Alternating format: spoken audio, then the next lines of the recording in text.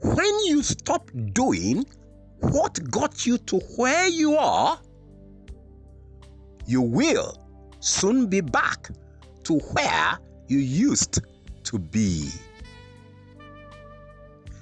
And that is the thought for today from the Quintessential Polymath, Oladele Olunike.